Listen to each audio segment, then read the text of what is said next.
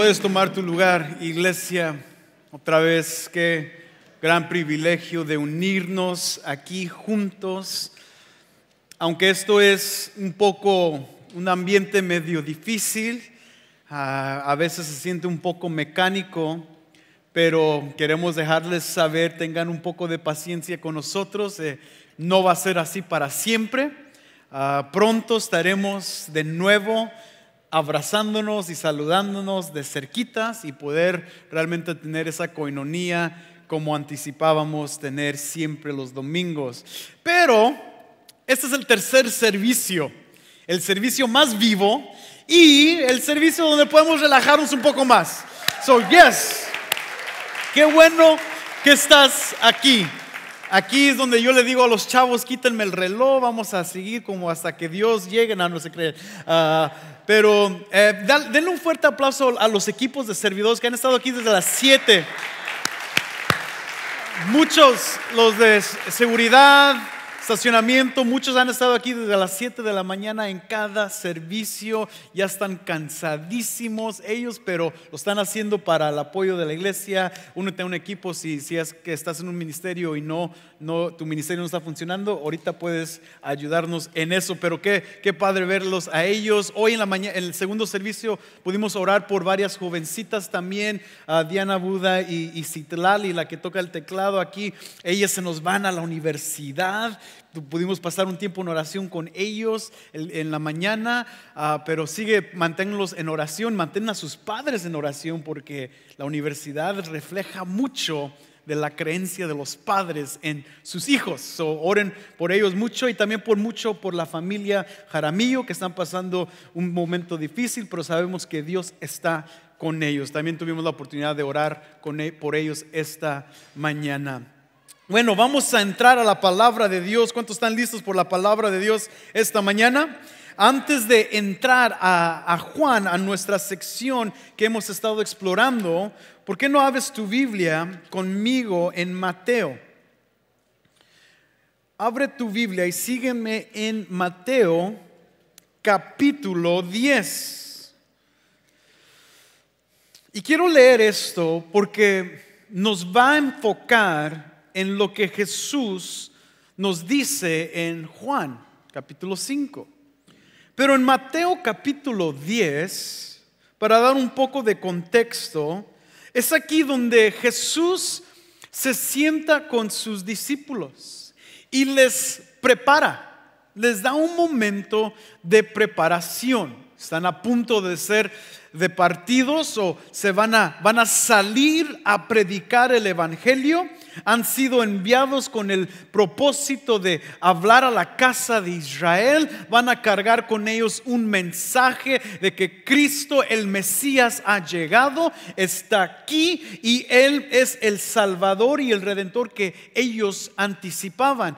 Y porque cargaban ese mensaje, y porque tenían ese evangelio y porque creían en esta figura controversial que se llamaba Jesucristo o Jesús de Nazaret, muchos los iban a rechazar, muchos los iban a odiar. Entonces Jesús toma este tiempo para conversar, motivar y exhortar a sus discípulos de mantenerse firmes a su llamado.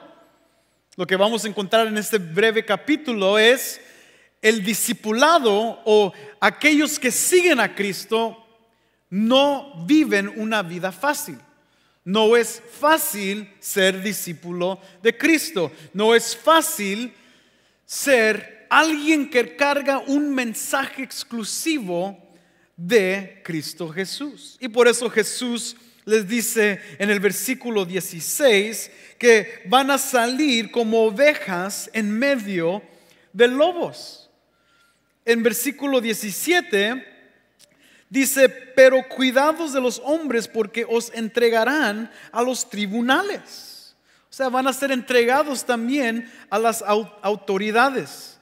Y algunos, fíjate lo que dice el versículo 21, y el hermano entregará a la muerte al hermano. O sea que algunos van a ser condenados a muerte. Otros, dice el versículo 22, seráis odiados.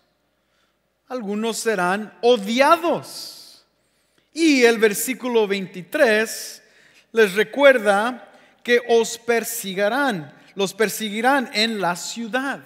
O sea que aquellos que contienen el mensaje de Cristo Jesús, que contienen el Evangelio, que predican el Evangelio, que promueven a Cristo Jesús de Nazaret, que lo señalan como el Mesías, ellos serán condenados, odiados, entregados, perseguidos y aún matados.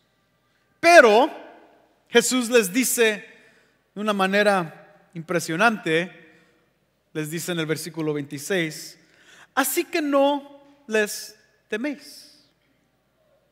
No tengan miedo. Sí te van a odiar, sí te van a perseguir, sí te van a matar, sí te van a entregar, sí vas a sufrir mucho, sí. Pero no tengas temor. Fácil, ¿no? O sea, no hay que temer. ¿Por qué no deben de temer? Jesús responde a esta pregunta en el versículo 28 cuando dice, no teméis a los que matan el cuerpo, pero no pueden matar el alma. Más bien temed a aquel que puede hacer perecer tanto el alma como el cuerpo en el, ¿qué dice? Infierno. No temas a aquellos que te puedan dañar. No temas que puedas vivir una vida difícil, que tu cuerpo vaya a sufrir, que tus alrededores van a ser muy difícil, vas a estar viviendo en un momento muy difícil. No tengas temor. Básicamente Jesús les dice, ¿por qué vas a temer a aquellos que te pueden dañar solamente tu cuerpo? Más bien dice Jesús, teme a aquel que no solamente puede matar tu cuerpo, pero también tu alma.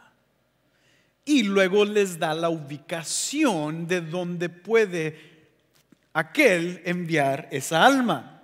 Y como leímos, es en el infierno. Esas son las palabras de Jesús. Palabras aterrorizantes, palabras muy difíciles, pero palabras para aquellos que son discípulos.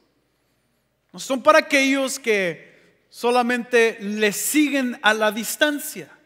No son para aquellos que están interesados, pero cuando las cosas se ponen difíciles se retroceden. No son para aquellos que solamente les gustan los beneficios de lo que el Hijo de Hombre puede hacer. No solamente es para aquellos que les gustan los milagros, como Jesús los ha hecho y comprobado, sino el discipulado es difícil porque requiere muerte.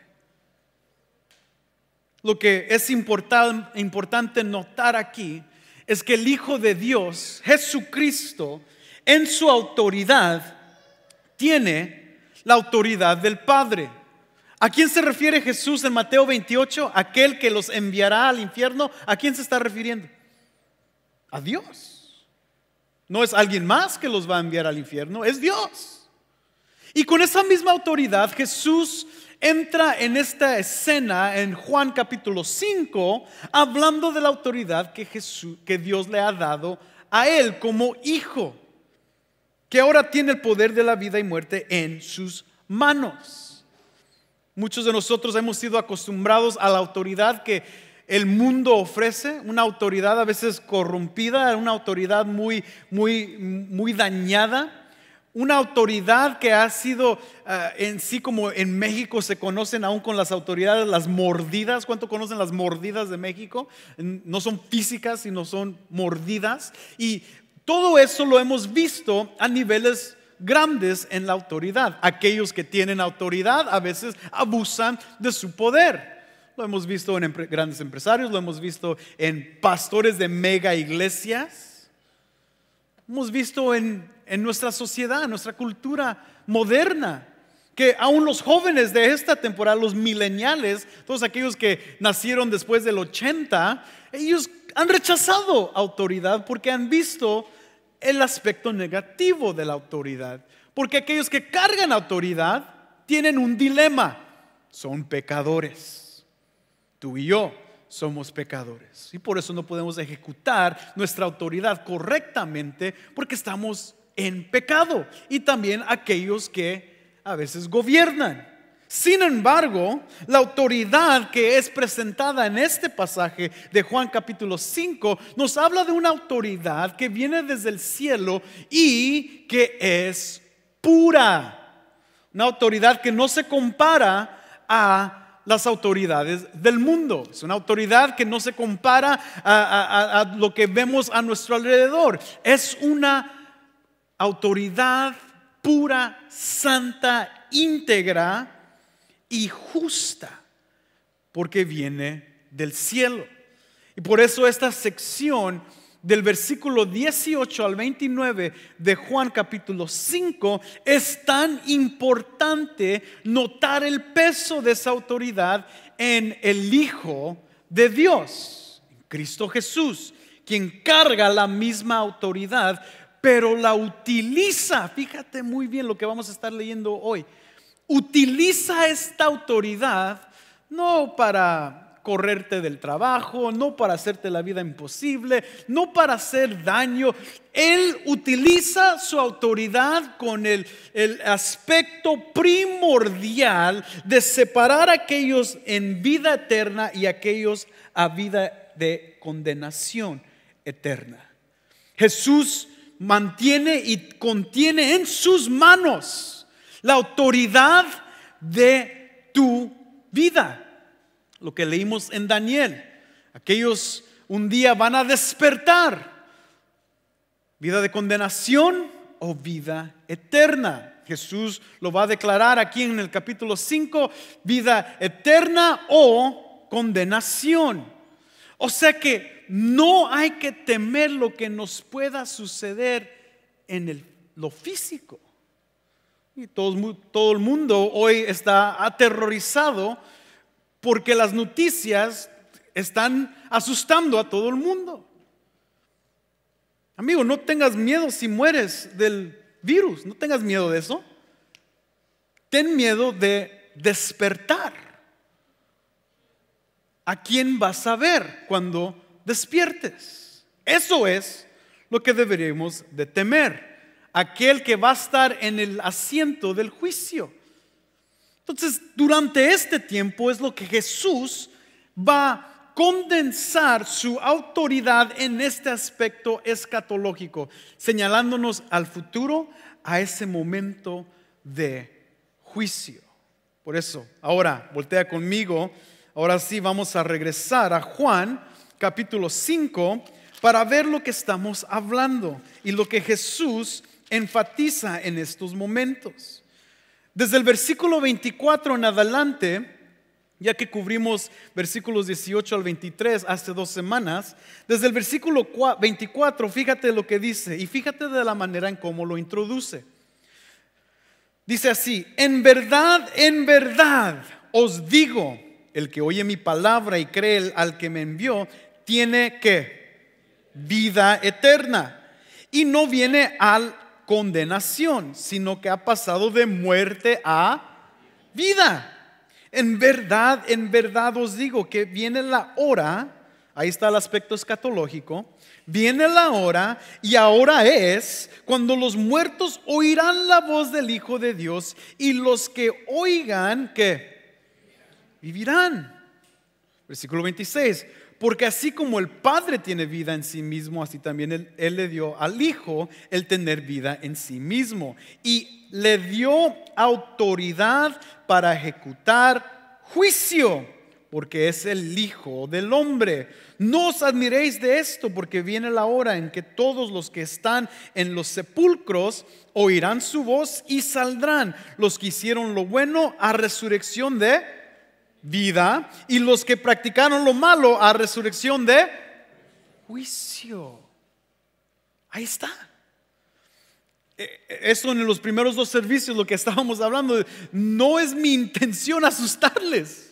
O sea, no nos sentamos con el equipo de ancianos y los pastores y dijimos, ¿cómo podemos asustar a la iglesia para que vengan? ¿Cómo los podemos asustar durante este tiempo de coronavirus? Así para que se pongan las pilas. No. Esto es lo que la palabra nos ha estado enseñando y providencialmente estamos hablando de esto en este momento. En el capítulo 5, lo que Jesús está enfatizando es ese aspecto escatológico. Hay un día de juicio. Si tú crees la palabra de Dios y crees que la palabra es verdadera, entonces sabes que sí hay vida después de la muerte. Sí hay una resurrección de los muertos, pero hay dos ubicaciones. Y lo sabemos porque Cristo nos lo clarifica. Lo sabemos porque Cristo nos lo enseña. Lo sabemos porque la palabra nos lo declara. Y por eso hoy es un llamado a una obediencia radical a la voz de Cristo Jesús. Lo leímos en el versículo 24. El que oye su voz. Esto es tiempo para nosotros como iglesia de reconocer, así como aquellos que oyen a Cristo en este contexto, de reconocer que estamos en estos momentos donde Jesús dice, llegará la hora de un juicio. Y es por eso, amigos, todo el mundo está asustado de cosas que pueden pasar en lo físico, pero eso no es lo importante. Claro, nos dolemos y claro, lloramos, pero ¿qué después del despertar? Y por eso en el versículos, este pasaje 24 al 29, lo vamos a estar dividiendo en dos partes para entender esto un poco mejor. La primera sección es el 24 al 27, versículos 24 al 27, donde nos demuestra esta autoridad de Cristo resumida en dos elementos primordiales. El primero es el que Él da vida. Primer elemento importante que vemos en este contexto es que Él es el dador de vida. Fíjate otra vez, versículo 24. El que oye mi palabra y que al que me envió tiene vida eterna. Segundo elemento es que Él es juez. Es lo que nos sigue declarando en el versículo 26, porque así como el Padre tiene vida en sí mismo, así también le dio al Hijo tener vida en sí mismo y le dio autoridad para ejecutar juicio. Dios es en Cristo Jesús, es el que da vida, uno, y quien es juez, dos. Esos dos elementos prueban su autoridad en el contexto de la historia de salvación.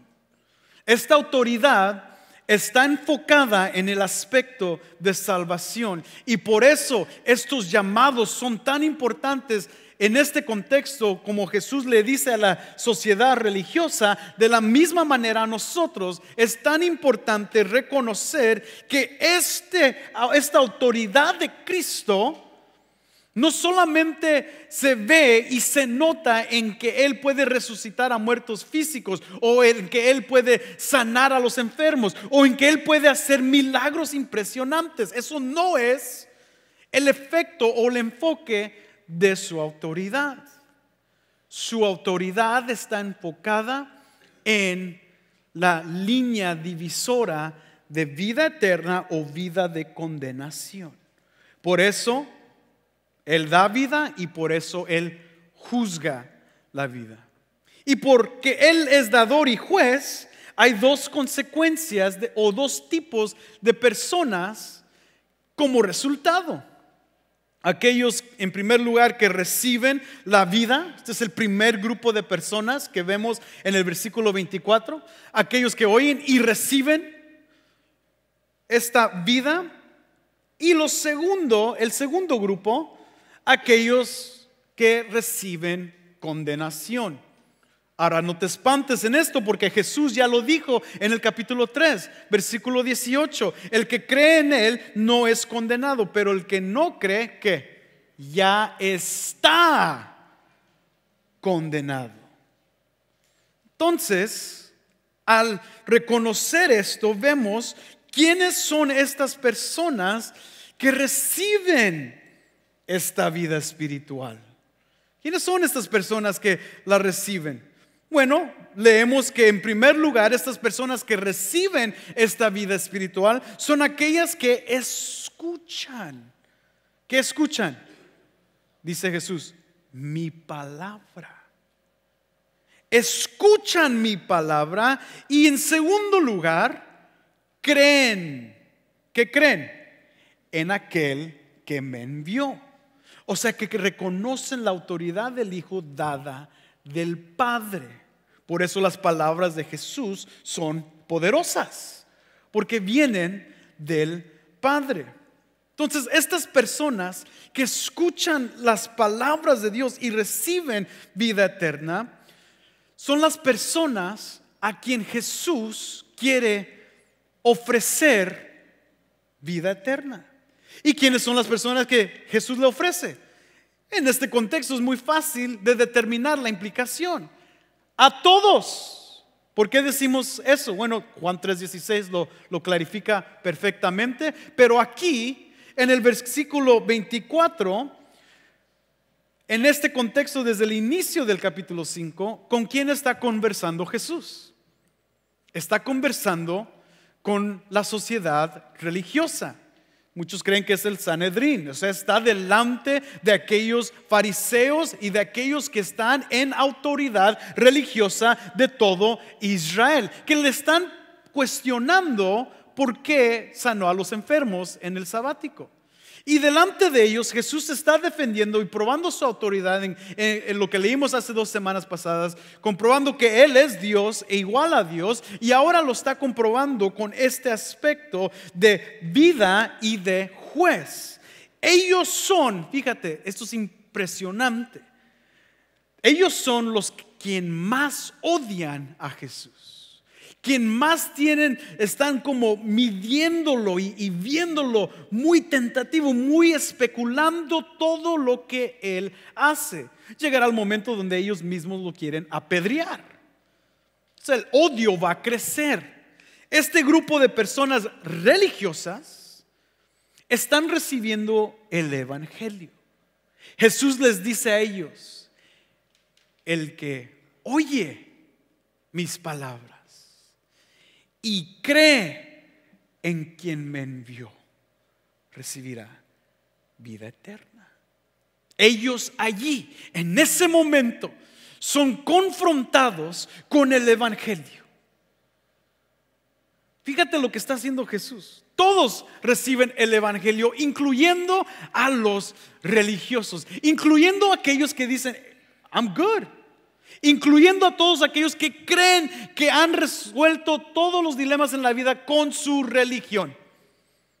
Hemos practicado religión constantemente. Los fariseos en ese momento conocían la ley, sabían todo. Su religión les declaraba a ellos justificados delante de Dios por lo que hacían. Y sin embargo Jesús les dice, no, el que oye mis palabras. O sea que no es tu ritual, no es tu legalismo, no es tu religión, brother. Jesús dice, es aquel que escucha mis palabras. Y aquí este escuchar es un escuchar espiritual. Es un escuchar la voz de Dios a través de su palabra que despierta o destapa los oídos de aquellos que están muertos espiritualmente. O sea, no es lo mismo escuchar en un ambiente normal, físico. O sea, esto tú lo ves todos los días con tus hijos. Mijito Juanito, tira la basura. ¿Ah? ¿Qué? Ok, al ratito, ok, ahorita. Y nunca lo hace. Oyen, escuchan, pero no hacen, no son activados en hacerlo. No estamos hablando de ese tipo de escuchar. Aquellos que escuchan son aquellos que realmente oyen a Dios hablar y despertarles de muerte a vida. cosa que ninguno de nosotros podemos manipular ni fabricar. Yo no puedo quedarme aquí predicándote 4 horas consistentes diciendo: entrega tu vida a Cristo, entrega tu vida a Cristo, brother, dale tu vida a Cristo, ríndete a Cristo. No vamos a llegar a ningún lado. Tal vez lo has visto con tus mismos familiares.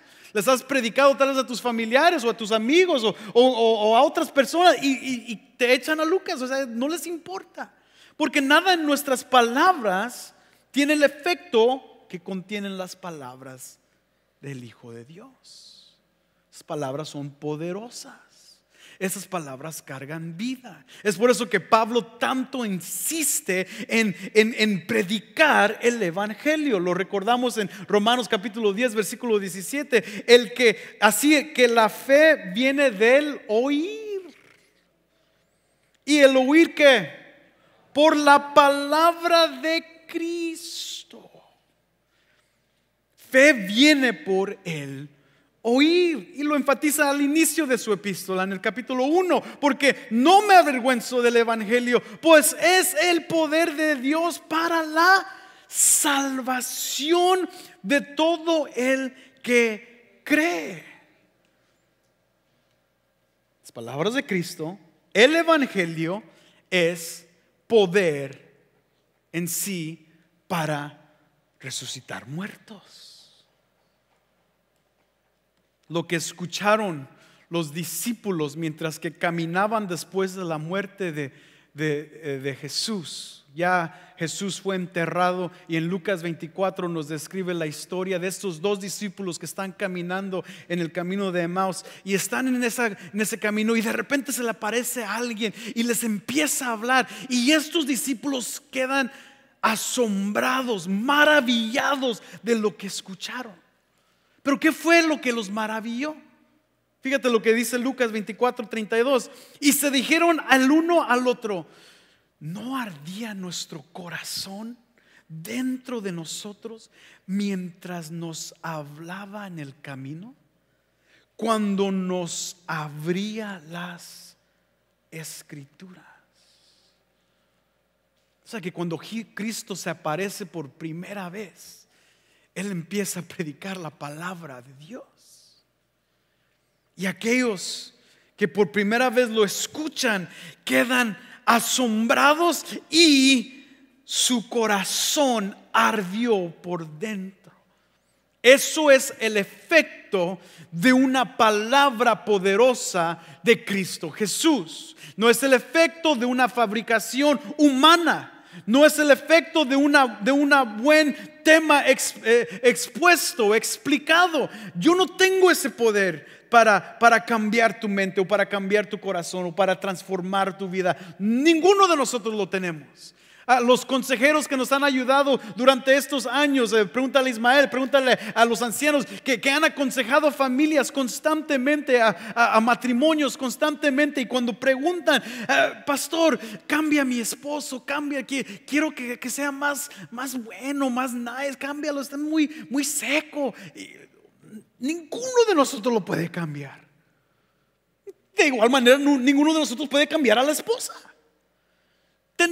No tenemos las palabras elocuentes o poderosas suficientes para cambiar eso. Y a veces los problemas son más peor. Quítale lo mujeriego, quítale el aspecto de pornografía que tiene, quítale todo, y no lo podemos hacer hasta que la palabra de Cristo revolucione su interior y lo traiga de muerte a vida. Ese es el efecto de la palabra de Dios. Nosotros le podemos motivar, eso no está bien. Exhortar, eso no está bien. Pero Dios es el que cambia y trae poder para transformar esos corazones.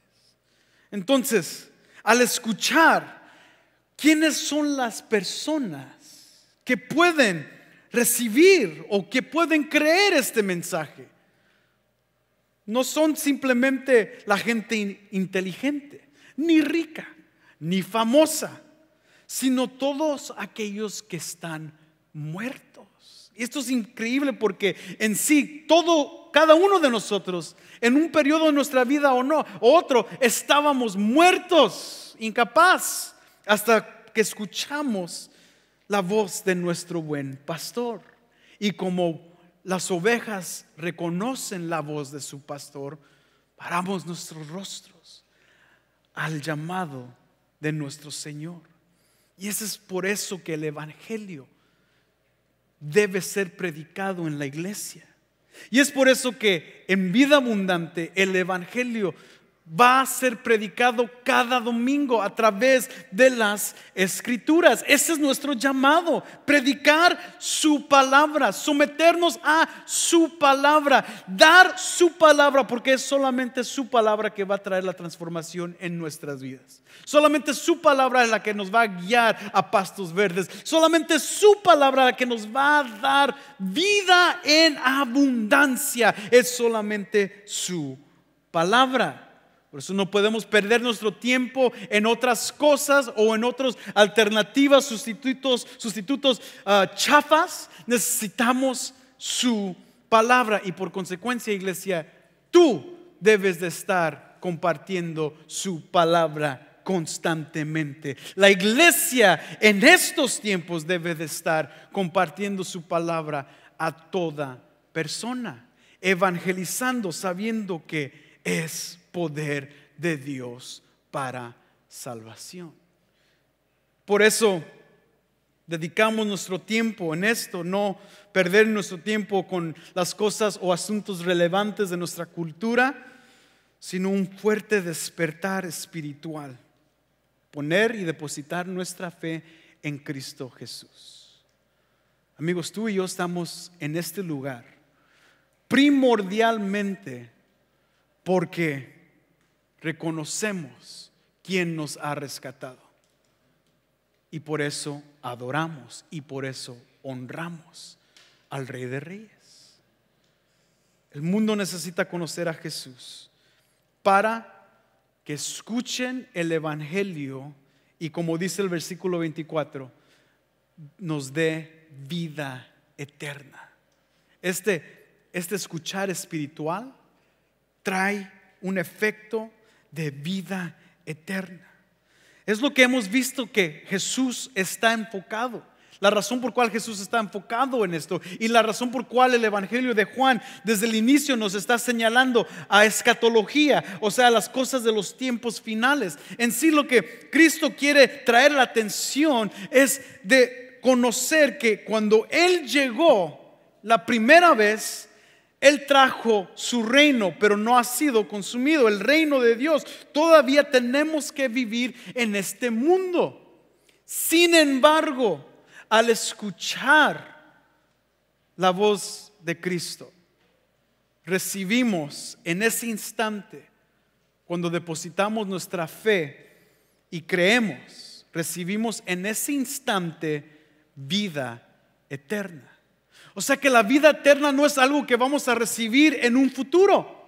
Vida eterna es para hoy. Vida eterna es ahora. Vida eterna en Dios, en Cristo Jesús, es para hoy en día. ¿Por qué decimos eso? Porque lo que Jesús está enfatizando en estos momentos, así como les dijo a los discípulos que van a vivir una vida dura, así también la iglesia y las primeras generaciones de la iglesia recibieron y vivieron tiempos difíciles y duros. Pero cuando creyeron en Cristo Jesús, recibieron vida eterna en ese instante, y ahora esa vida eterna tiene con ella una calidad de fortaleza en Cristo Jesús. Pase lo que pase, enfrentemos lo que se enfrentemos. Por eso la iglesia ha sobrevivido 2000 años, hermanos. Los que tomaron la clase de historia de la iglesia se dan cuenta que siglo tras siglo la iglesia fue perseguida en el siglo I, perseguida en el siglo II, perseguida en el siglo III. Siempre perseguida, siempre estaban matando a los cristianos, pero tienen vida eterna en Cristo Jesús. Y eso les da calidad. Eso es lo que nos hace parar de pie y estar firmes en lo que Cristo nos ha llamado a hacer. Por eso las bellas palabras del apóstol Pablo que nos recuerda en Gálatas capítulo 2: con Cristo he sido crucificado, y ya no soy yo el que vive, sino que Cristo vive en mí, y la vida que ahora vivo en la carne la vivo por fe en el Hijo de Dios. Esa es la vida que tenemos. Tenemos vida eterna porque está en Cristo Jesús. Ahorita, cuando recibimos estas palabras, recibimos vida eterna que nos mantiene firme. Venga lo que venga, amigos. Cueste lo que cueste. Duela lo que duela. No importa las lágrimas que vamos a dar en esta tierra. Tenemos vida eterna que todavía nos está señalando a una vida después de la muerte. Pero el que oye la voz la recibe. El que no, recibe condenación. Así es que a la misma vez que Jesús da vida, Jesús juzga. Y por eso, amigos, este es tiempo para autoexaminación. De que el hecho de que estamos sentados en este lugar, así como Jesús enfrenta a los fariseos religiosos que pensaban que estaban bien, les da una invitación al evangelio.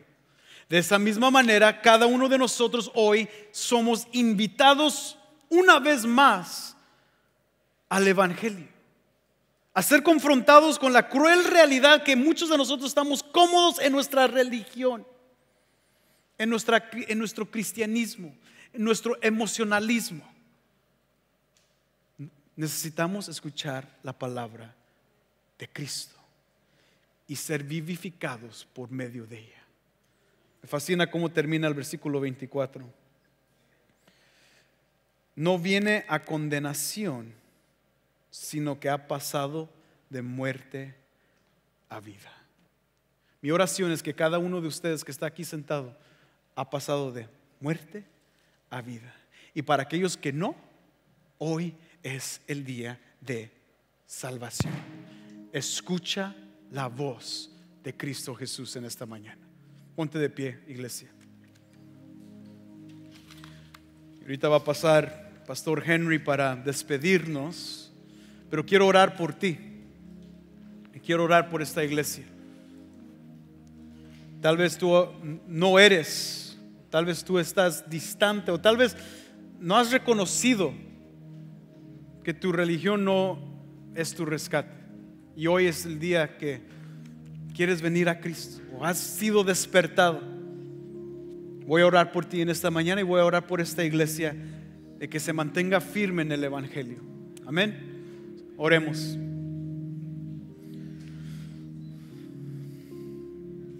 Oh Padre, queremos ser obedientes a la voz de tu Hijo,